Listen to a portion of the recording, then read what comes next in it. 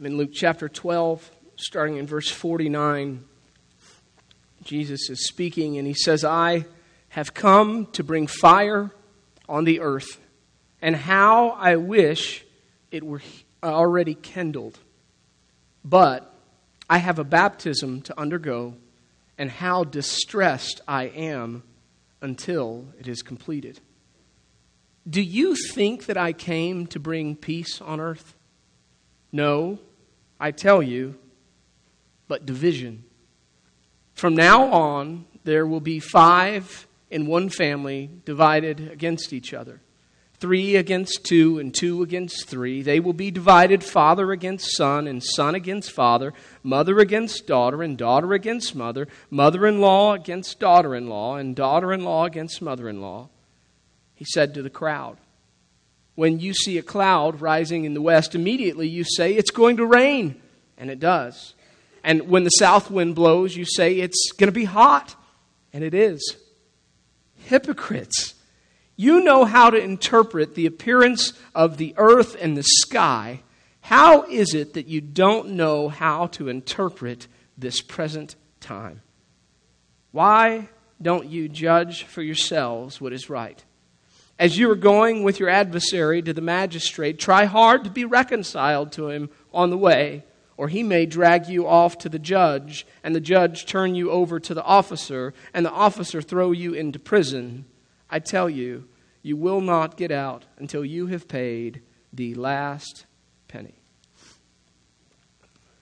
I want to share 3 things with you, and they're going to kind of break down according to the verses here. And first, we're going to focus on the first few verses there, 49 through 53. And I'd say this, I want you to understand this morning, guys, that because of the cross, the only way to peace, because the cross is the only way to peace with God, because the cross is the only way to peace with God, it will always challenge people and cause division. Okay, let me say that one more time. Because the cross is the only way to peace with God, it will always challenge people and cause division, right? So this is a tough section of Scripture for us to stomach, and it's tough because Jesus, the Prince of Peace, right? Jesus, the Prince of Peace, here openly declares that he hasn't come to bring peace, but rather he has come to cause division.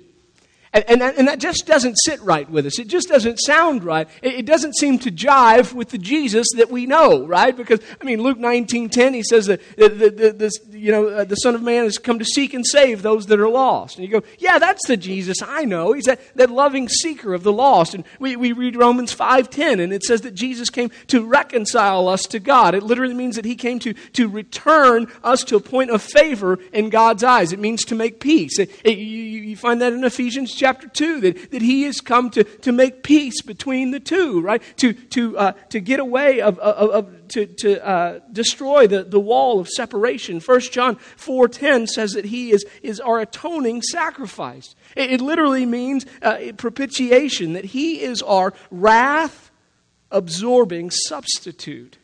And we read those verses and we go, yeah, that's the Jesus I know. That's the Jesus that makes sense to me. And so when we come across these verses like these, where this Jesus, this peacemaker says, I haven't come to bring peace, but a sword, it seems to not make sense.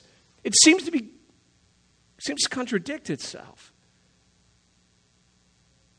How does this Jesus, whose mission is to bring peace between us and God, how is his mission also to cause division? Let's talk about that, okay? Now listen, Jesus indeed came to live a perfect life and to die a brutal death on the cross as an atoning sacrifice for our sins. He absolutely did that. And he did that so that we could have peace with God, right? And in our text, by the way, look at verse 50. In our text, by the way, that is what he is looking forward to, right? He's looking forward to the cross. And I know that sounds crazy, but he says, but I have a baptism to undergo, and how distressed I am until it's completed. He's looking forward. His sight is set on the cross. That's the baptism. And it has him distressed. If you've ever wondered how hard it is for God to forgive you, then look to verses like this, right? Because the cross wasn't easy and the cross wasn't cheap. Like God himself, God in the flesh, is distressed over the baptism of the cross, right? And here Jesus is longing to complete this task, this baptism, so that we can have peace with God. So the question is, why is he overwhelmed? I want you to get this. Just think through this. Ready? I believe wholeheartedly Jesus is overwhelmed because he is the only answer. Just say that again. Jesus is the only answer. Jesus is the only one qualified to make this sacrifice.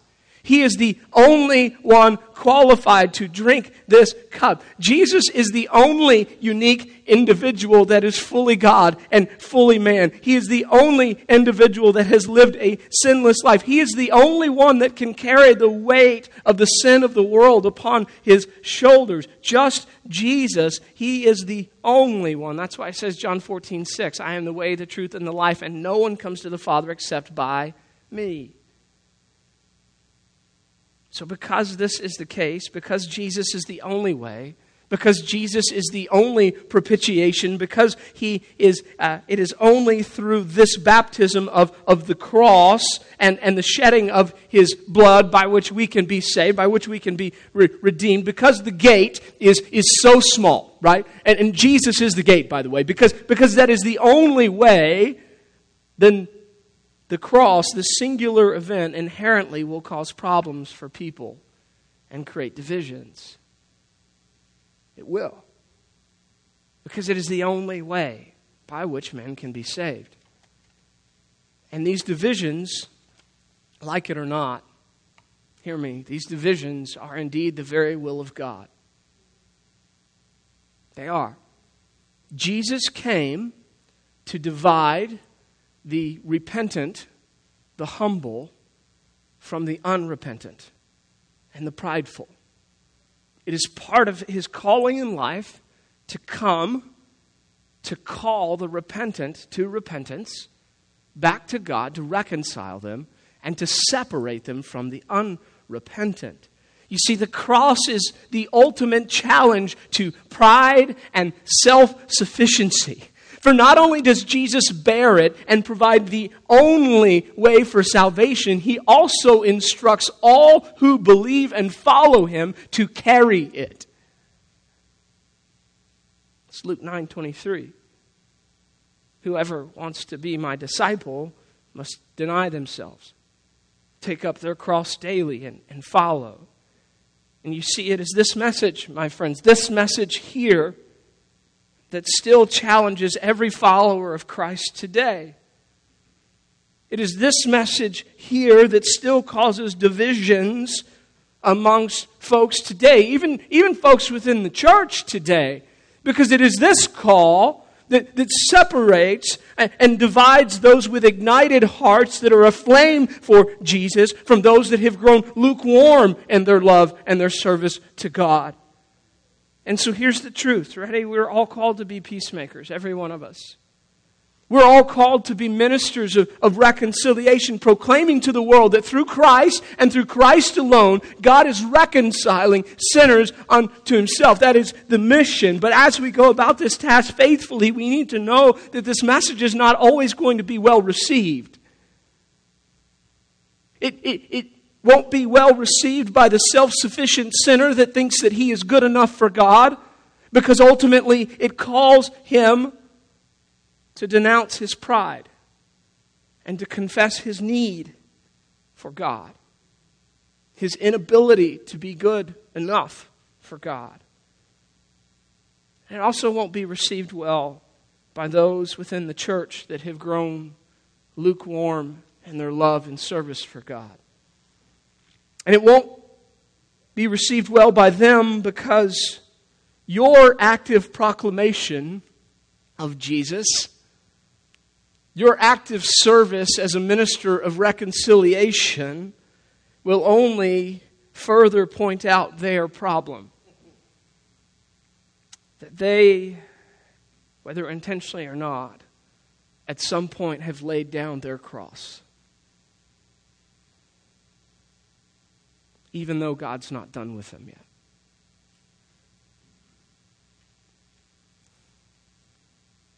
See, the cross is crucial. Because the cross is the only way to forgiveness, because the cross and the one who bore it is unique and is the only gate, because the gate is so narrow, the cross itself will be the thing that causes divisions with unrepentant and even within the church, with those whose affections for Jesus have grown cold. This will be the dividing factor. Because the cross is the only way to peace with God, it'll always challenge people and cause division. Okay, that's the first thing I want you to see in our text. That's 49 through 53. 2. I want you to see this morning that when we focus on the superficial, it's easy to miss what God is doing in our midst, right? When we focus on the superficial, it is easy to miss what God is doing in our midst. And so Jesus makes this bold statement about the fact that the judgment is coming, this baptism, this cross that he has to do. And then it says, then he looks at the crowd and he says, you see a cloud rising in the west. Now, he's still talking about coming judgment. He's still talking about the fact that he is here, that the kingdom of God is in their midst. Like he's having this conversation with them, right? And basically what Jesus says, he's critical of the crowd, but he says, you guys are really great at interpreting the unimportant, right? You guys are awesome at that. You are so good at the unimportant, right? When it's going to rain, you guys can figure that out. Or when it's going to be hot and the wind's shifting out of the east, you guys got that locked down, right? I mean, you notice these little shifts in the wind. You know what's happening with the weather. Yet get this. Here I am. I'm right here in front of you. I'm proclaiming the good news to the poor. I'm proclaiming freedom for the prisoners, recovery of sight for the blind. You've seen that happen in your presence, right? I'm literally setting the oppressed free, and yet you don't know who I am. That's Isaiah 61, by the way. That happened in Luke chapter 4 when Jesus walks into the synagogue in Nazareth and he reads from the scroll of Isaiah and he says, today this has happened in your presence. And so Jesus, what he's saying to the crowd is like, listen, you've got all this unimportant, trivial stuff nailed down, but you don't see the most important thing, the work of God that's happening right in front of you. See, Jesus is condemning them because, as one commentator says, they can interpret the winds of the earth, but they cannot see the winds of God. They are completely oblivious to what God is doing in their midst, but they are experts at the unimportant. Experts at the trivial. And here's my fear. Now, friend, this is why I share it with you this morning, okay? I fear the same can often be said of us. I fear that often we are experts in the trivial and the unimportant. We have a game called Trivial Pursuit, for crying out loud. And people boast of their knowledge in it. Gonna get me some pie. Give me that pink piece of pie. Here's my fear, right? So this came up in our Bible study Wednesday night. I'm teaching people how to study the Bible. It's not just a Bible study. Teaching them how to study the Bible using the book of 1 John as a means to do that. You guys should come. It's good.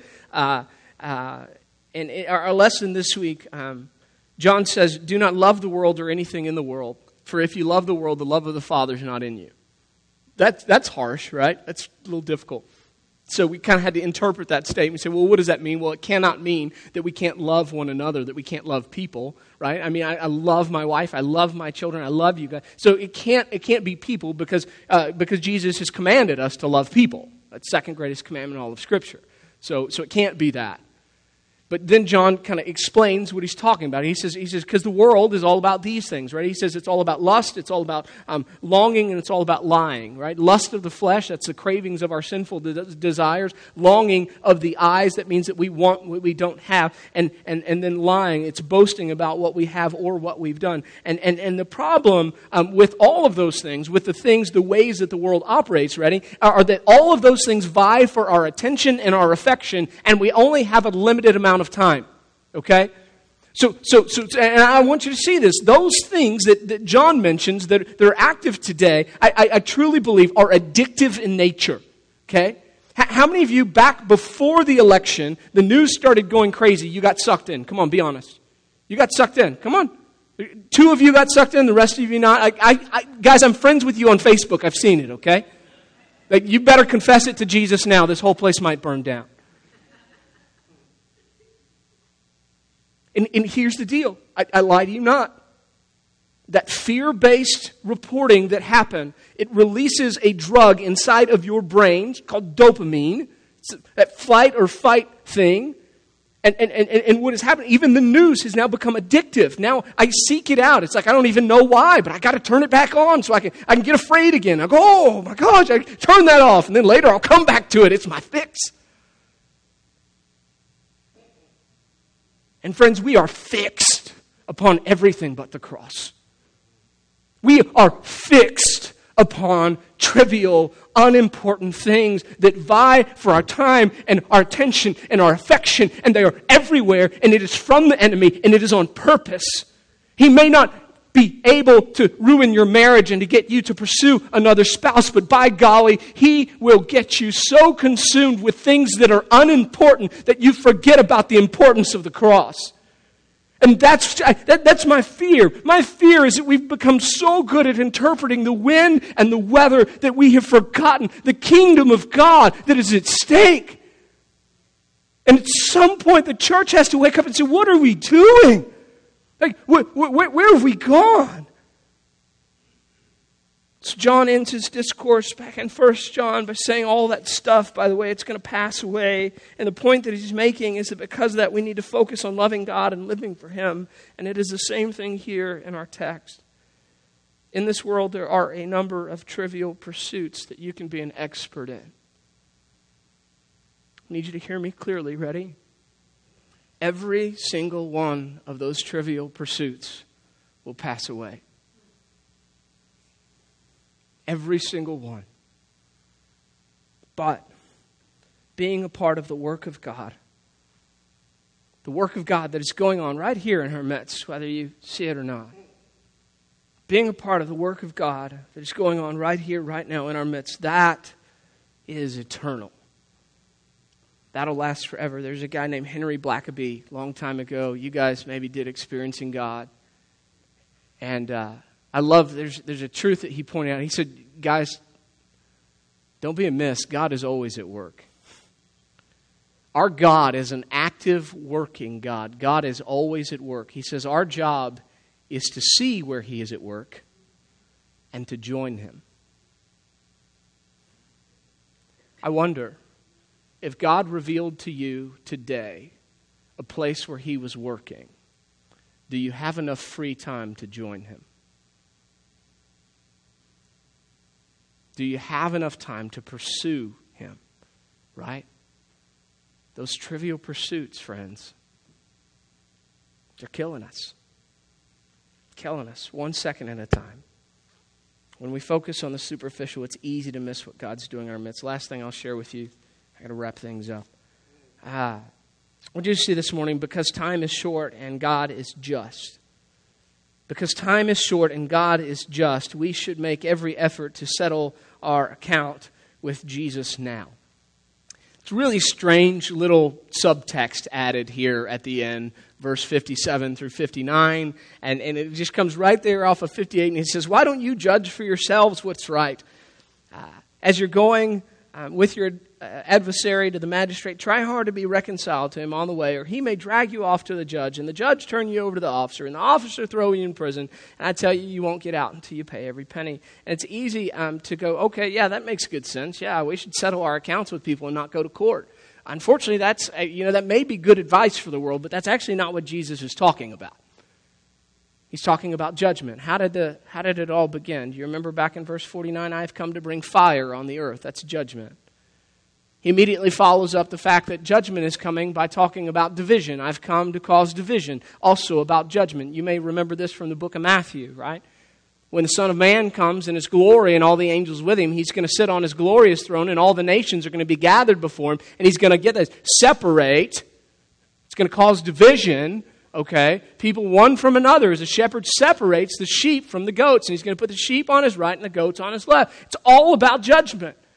So this too falls under the umbrella of judgment, right? That judgment is coming. And so what Jesus is saying is because judgment is coming, you need to settle your account now, right? Do not wait until it's too late. Don't wait until you're standing before the judge and go, oh my gosh, wait a second, it's going to be too late. He says, you need to settle your account now. You need to get your life right now. So then the question for us is, well, how do I do that? How do I settle my account with Jesus now? Okay, and so I'm going to share this with you, and what I'm going to propose to you is going to sound crazy. It's going to sound crazy because grace doesn't make sense. This is like, I mean, if this was financially speaking or in the world, like the Bank of Jesus would go out of business. You know what I'm saying? This is not going to make any sense to you, but this is exactly how you settle your account with God. Are you ready? This is what it is. To settle your account with Jesus, you need to give Jesus not just all of your sin. We've preached that for far too long in the church. I just give Jesus my sin. No, my friend. If all you do is give Jesus your sin, you've stopped short. I'm going to say that to you again. Some of you here, that's the gospel you bought into, and you're wondering what's wrong with your life. What's wrong with your life is that you only got half of the message. We are not called to just give Jesus our sin. We also have to give him ourself. That's the gospel. So I give Jesus my sin and myself. I give him all of it. Like, Jesus, here I am. I'm a sinner. I'm going to ask you to forgive me. And he's glorious. He's going to forgive us of all of our sin. But we also have to give him our very lives. Okay? He gave up his life. We have to give up ours. And so it's an exchange of self. So that's our end. We give up our sin and our self. Now, here's his end. Ready? He takes on our sin and gives up himself. So what we have to do is we have to receive his sacrifice for our sake. We give him our sin and ourself, and then we receive his sacrifice for our sake, and we take on his cause. Don't leave out the last part of that. And we take on his cause. That's the call, friends. That's how we settle accounts. And it's crazy, right? Because it seems we're giving Jesus, it's not a fair exchange. We're giving Jesus our jalopy, right? And he's given us eternal glory. It's not a fair exchange, but that is the gospel. The gospel is an exchange. And if anybody ever preached it to you in some way that did not involve a complete exchange, I'm sorry, somebody misrepresented the truth of God's word. It is an exchange. You have to give Jesus your sin and yourself, and you have to receive from him, right, his sacrifice and his cause. That's the call. Okay, so what do we do? I'll give some application. And the first one, I love you, and I'm not trying to pick on anybody or any group of people here. I think this can happen with all age groups, okay? So I'm going to use an example of a woman that's in her 80s, but I'm not trying to pick on my older folks, okay? So just hear me clearly. First point of application, pick up your cross again.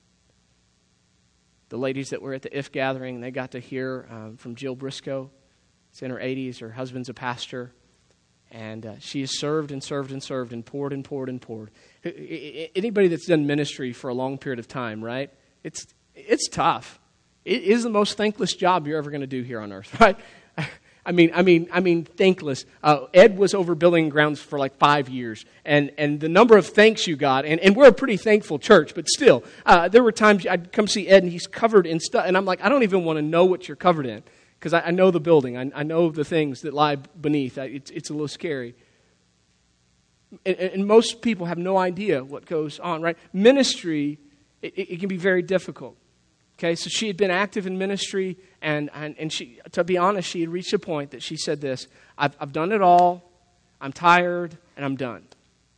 I'm done. Some of you right now, as I say that very phrase, I'm done, that resonates in your spirit right now because that is what you have said to the Lord. And she said, you know what? The Lord grabbed a hold of me and spoke to my heart and said, Jill, whose cross is that over there leaning against the wall? And her response was, Lord, it's mine. It's mine. Gently, lovingly, right? Who told you to lay it down? Till the end. Jill, you've got to carry it till the end. Friends, I love you. I say this with everything I can. We can't be the body of Christ if you lay down your cross. I know that you're tired. I know that you're weary. And I know that you're hurting. And I understand that. But you need to understand that that is part of the call. Carrying our cross isn't easy. But there is no excuse for laying it down. I say that to you in love. I try to say that to you with sensitivity. I say that to you, friends, as somebody that has been under ridiculous amounts of spiritual attack. As somebody that has felt the weight and the burden of all of your issues, of all of the attacks on you. I say that to you as somebody whom the devil has said to me on multiple occasions consistently lately, just walk away and I will leave them alone. And I say that to you as somebody that hurts because you're hurting and feels responsible for the trials you are facing in your life. But I say that to you as somebody that says, I cannot lay down this cross. And neither can you. And it is worth it. And I'm with you. Our family's being attacked. Issues with kids, issues with health, you name it. But the cause of Christ, the eternal kingdom of God, is infinitely worth more than anything I have to endure by carrying my cross. All the way home, friends. All the way home. So I encourage you, I implore you, I love you. Please, for the sake of the kingdom, pick up your cross again. There will come a day you get to lay it down. There will come a day, and it'll be glorious. Amen? But praise God, that day hasn't happened yet. 2, I'm going to encourage you and ask you to crucify all the things that are trying to crowd out God in your life. To crucify all the things that are trying to crowd out God in your life. In Galatians chapter 5, Paul lists all the things of the world. He says all the sinful things of the world are obvious. That's because God is light and in Him there's no darkness at all. There are no 50 shades darker in God. Just throwing that out there. I love you. God's light. In Him there's no darkness at all. Paul says that the acts of the world, of sinful nature, they're obvious. And then he says, but the fruit of the Spirit is love and joy and peace and patience, kindness, goodness, faithfulness, gentleness, self-control. And then he says this. He says, against such thing there is no law. And here's the next verse. It's verse 24 of Galatians chapter 5. He says, those who belong to Christ Jesus have crucified the sinful nature with its passions and desires.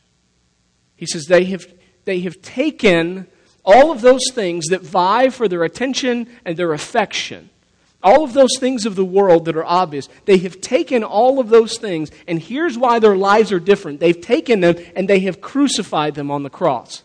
The cross that they carry has all of those false pursuits, all of those trivial pursuits nailed to it. They've chosen what is better. Friends, that's what we have to do. We've got to figure out all the unimportant stuff that has grabbed our attention and our affection and our heart, and we need to crucify it. We've got to nail it to the cross. We've got to be done with it. It's time for it to die so that we can truly live.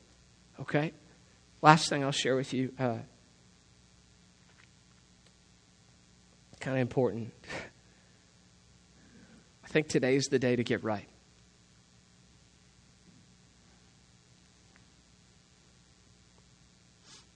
How much more time do you have left to make an impact for the kingdom of God? You got a month? 6? 10 years? What if it's 10 more seconds? Right? The end is going to come, and we can't plot it out. And I know some of you are planners. We don't get to do that. Today is the day to get it right. Here and now, as we hear the word of God, today is the day to get it right. Would you guys pray with me? Lord, we love you, and we thank you for being good, being way better than we deserve. Help us get it right today. Jesus, some of us are carrying around some junk. We are not junk, but we're carrying around some junk. And we feel it in our spirit, and it hurts. Some of us have fallen out of love with your bride. We're living for a lot of stuff that you say is going to fade. That means we're spinning our wheels and we're wasting our time. Call us back to yourself lovingly, lovingly. God, some people here today, as they hear my voice, they know that they have laid down their cross. They know it. They can feel it. And listen, Lord, I get it. They can't carry their cross as fast and as furious as they used to. And that is okay, Lord. But it's not okay to lay it down. It's not okay to just stop. While we have breath in our lungs, we are called to bear the cross that you have borne for us. And so, God, I want to encourage somebody's spirit today. Today, would somebody in their spirit say, yes, Lord, I will pick up my cross again. Now, Lord, hear me. I'm going to be taking baby steps. Awesome. That's fine. Just help us bear the cross today. That's the cost of following. It's denying ourselves. It's taking up the cross. Now, God, for some of us to do that, there are some things that we need to crucify right here and right now. There are some things that we have pursued, and they are trivial as trivial can be. Maybe it's TV. Maybe it's a hobby, right? God, I don't know. But if we're investing in anything other than you and the people that you created in your image, we're wasting our time. So, Lord, give us a passion to get it right here and now. Please, in Jesus' name we ask this. Amen.